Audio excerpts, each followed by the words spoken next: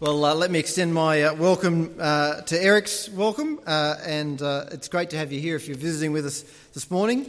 Just want to spend a little bit of time this morning thinking about the death of Jesus, but before we do that, why don't we bow together in prayer.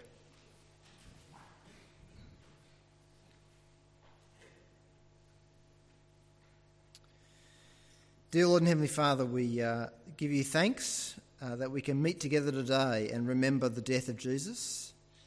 And Father, we pray that as we do that, that you would open our eyes to behold the wonder of what you've done, open our hearts to believe it and to receive it, and help us to trust in you and in Jesus Christ. We ask it for his name's sake. Amen. Well, celebrating the death of a man, celebrating the execution of a man on a cross seems at one level utterly bizarre, doesn't it?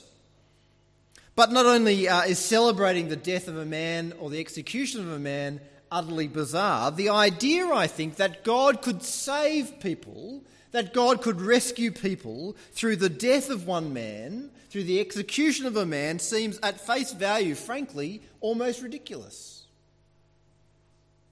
How does that work? How can the death of one man redeem humanity? Well, hundreds of years before Jesus died on the cross and rose from the dead, God spoke about exactly that. He spoke about that unlikeliness, that unexpectedness of all that he was going to do hundreds of years later in Jesus Christ. He spoke about the unlikely direction that redemption and salvation and rescue would come from, and how he would save his people. If you have a Bible, you might like to turn with me to the Old Testament, to the book of Isaiah, and to the 53rd chapter. If you don't have a Bible, that's okay. Just listen along as we look through this passage this morning, Isaiah 53. But what I want to do over the next 15 minutes or so is to try and work through this passage to try and understand why it is that we celebrate this unexpected rescue through the death of Jesus. So Isaiah 53, where God says, first of all, in verse 1, "Who has believed our message, and to whom has the arm of the Lord been revealed?" The first verse of Isaiah 53 picks up on that unlikeliness, that unexpectedness of what God would do. Who has believed what God is going to do? It seems so unlikely. Who's believed it? And to whom has the arm of the Lord been revealed? Who even knows what God is going to do? Who can foresee what God is going to do? It's that unlikely. It's that unexpected. What God did through Jesus was both unexpected and unforeseen. And yet, God said beforehand that he would do it. Jesus was an unexpected Saviour. And the way in which he was unexpected is filled out then by the rest of this Old Testament chapter. Jesus was an unexpected Saviour. He was also a despised Saviour. Verse 2, "He grew up before him like a tender shoot and like a root out of dry ground. He had no beauty or majesty to attract us to him, nothing in his appearance that we should desire him. He was despised and rejected by men, a man of sorrows and familiar with suffering. Like one from whom men hide their faces, he was despised, and we esteemed him not." Most people expect to be saved by attractive and popular people. Our newspapers and TVs and social media is filled with beautiful people. We watch films about beautiful people saving the world. When was the last time you watched a film about an ugly person saving the world or an unpopular person saving the world? It just doesn't happen. And if they start off ugly, they end up at the end of the film as being a beautiful person. The glasses come off, their hair gets let down, they change their clothes, and it's a classic rags to riches tale. We want to be saved, don't we, by the popular person and the beautiful person. And we have popular and likeable sports stars. I don't know if you watched the World Cup cricket final last Sunday, but Michael Clark got a standing ovation from 90,000 people when he left the ground for the last time in his last one-day international. People love popular figures, popular saviours. But Isaiah 53 says that Jesus was not a popular saviour. He was one from whom men hide their faces. You know, you see someone coming down the other side of the street and you quickly look away so that they don't see that you're there. Jesus received no standing ovation. He made no cover of Time magazine. People despised him. And when Eric read for us from Mark's account of Jesus' death, we saw that. We saw the soldiers mocking him, the crowds mocking him, the religious leaders mocking him. From some of the other accounts of Jesus' death, we learn that even some of the people who were crucified with him on the same day mocked him. Jesus was an unexpected saviour. He was a despised saviour. He was also a cursed saviour. Verse 4, surely he took up our infirmities and carried our sorrows, yet we considered him stricken by God, smitten by him and afflicted. When people looked at Jesus hanging on the cross that day, they saw someone who was being cursed by God. In the Old Testament, to be strung up on a tree like that was a penalty for sin. It was a sign of being cursed by God. And as people looked at Jesus hanging there on the cross, that's what they thought. They thought to themselves, that man is under God's penalty. That man is cursed by God. What would it be like to be forsaken by God? Well, you may not even believe that God exists, so you might not be able to imagine what it would be like to be forsaken by God. But suppose with me for a moment, if you don't believe that God exists, suppose with me for a moment that God does exist. What would it be like to be forsaken by the God of the Bible? It would mean being cut off from the one person that mattered. It would mean being cut off from the very God who made us and loves us, who sustains us, who gives us life. It would mean being cast into the darkness. It would mean being cast into a world where there's no good thing, no joy, no love, no peace, no happiness, nothing.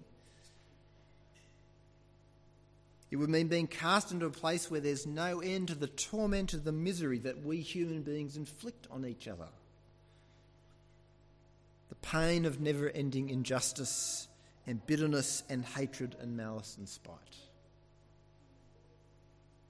That's what happened to Jesus. He was forsaken by God, cursed by God, cut off from God, suffering the wrath of God and the curse of God. But how can a cursed saviour be helpful? How does that help us? Which brings us to the next observation. Jesus was an unexpected saviour. He was a despised saviour. He was a cursed saviour. But he was also a substituting saviour. Verse 4. He was pierced for our transgressions. Verse 5. He was pierced for our transgressions. He was crushed for our iniquities. The punishment that brought us peace was upon him, and by his wounds we are healed.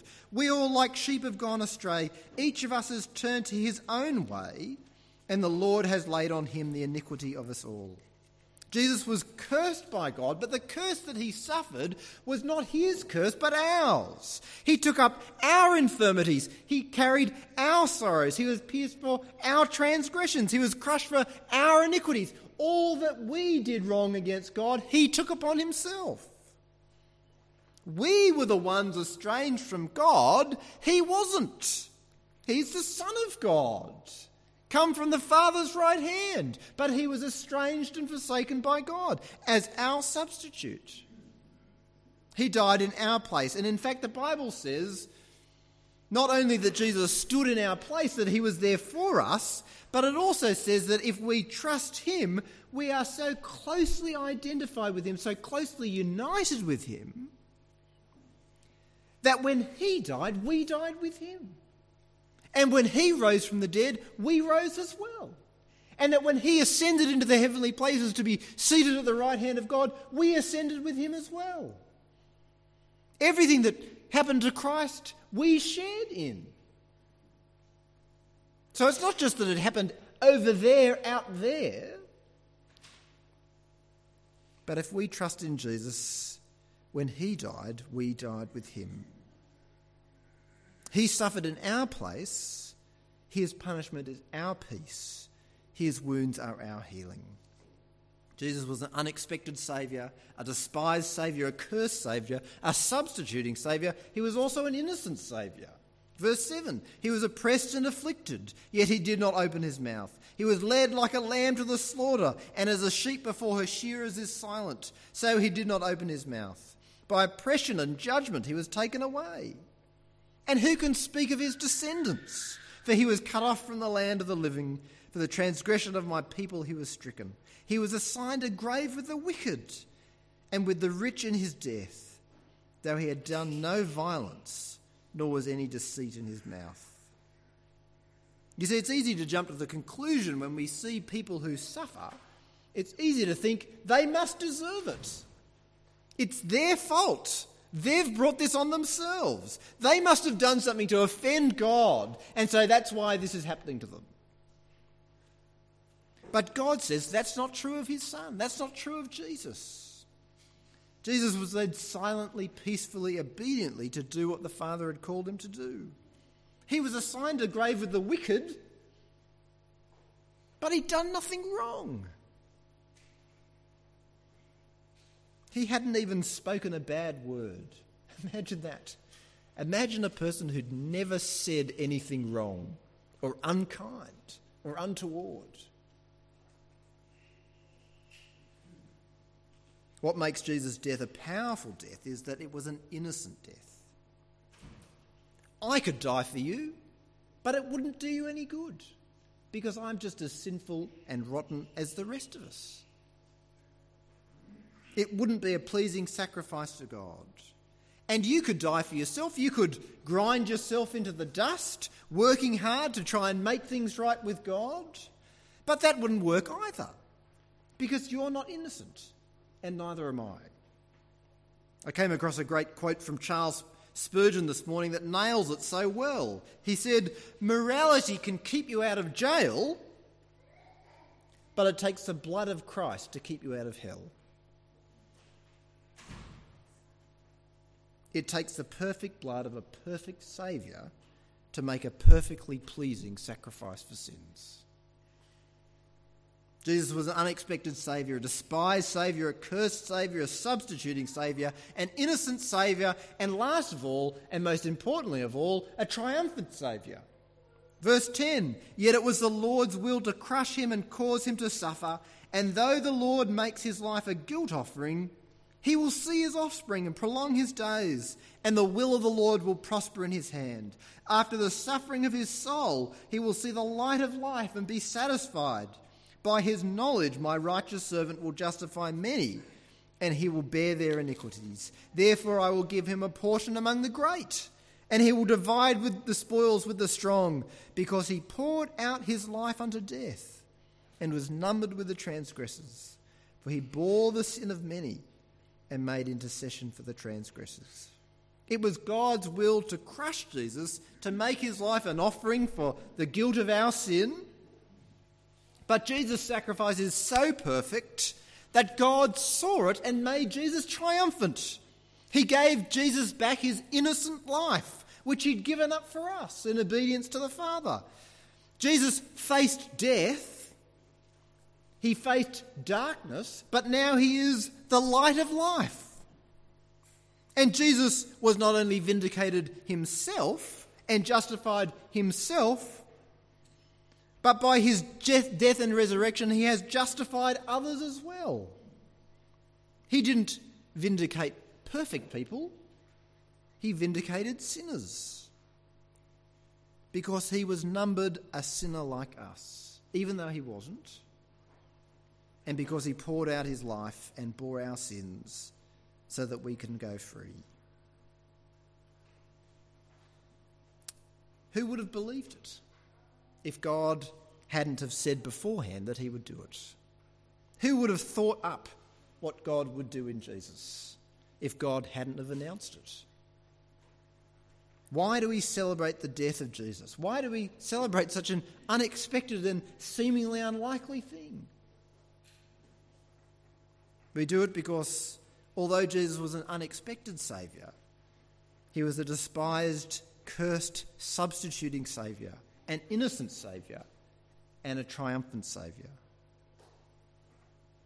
Even still, I think it can be a little bit baffling sometimes to try and understand all that's going on. But it's important, I think, for us to realise that we're not saved by understanding every detail of how Jesus' death and resurrection work. We're saved by realising that God is really saving people through Jesus, through what Jesus has done, and we're saved by trusting God that he'll do the same for us too. Well, I'm going to pray a prayer now, and if you really trust that God is saving people through what Jesus has done, and if you trust that God will do the same for you in Jesus, then you might like to pray along this with this prayer in your own heart and your own mind. So let's pray together. Dear Heavenly Father, thank you that Jesus is the Saviour of the world. Thank you that he died his despised, cursed death on a cross so that people like me might be free from death and judgment, and so that people like me might become your children. I trust that because he died, I died with him. I trust that his innocence is now my innocence. I trust that his triumph and resurrection is now my triumph and resurrection.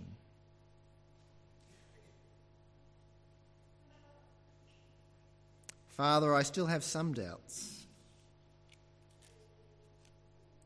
but help me to trust Jesus more and more every day. And help me to know more and more every day that I belong to you. For we ask it in Jesus' name. Amen.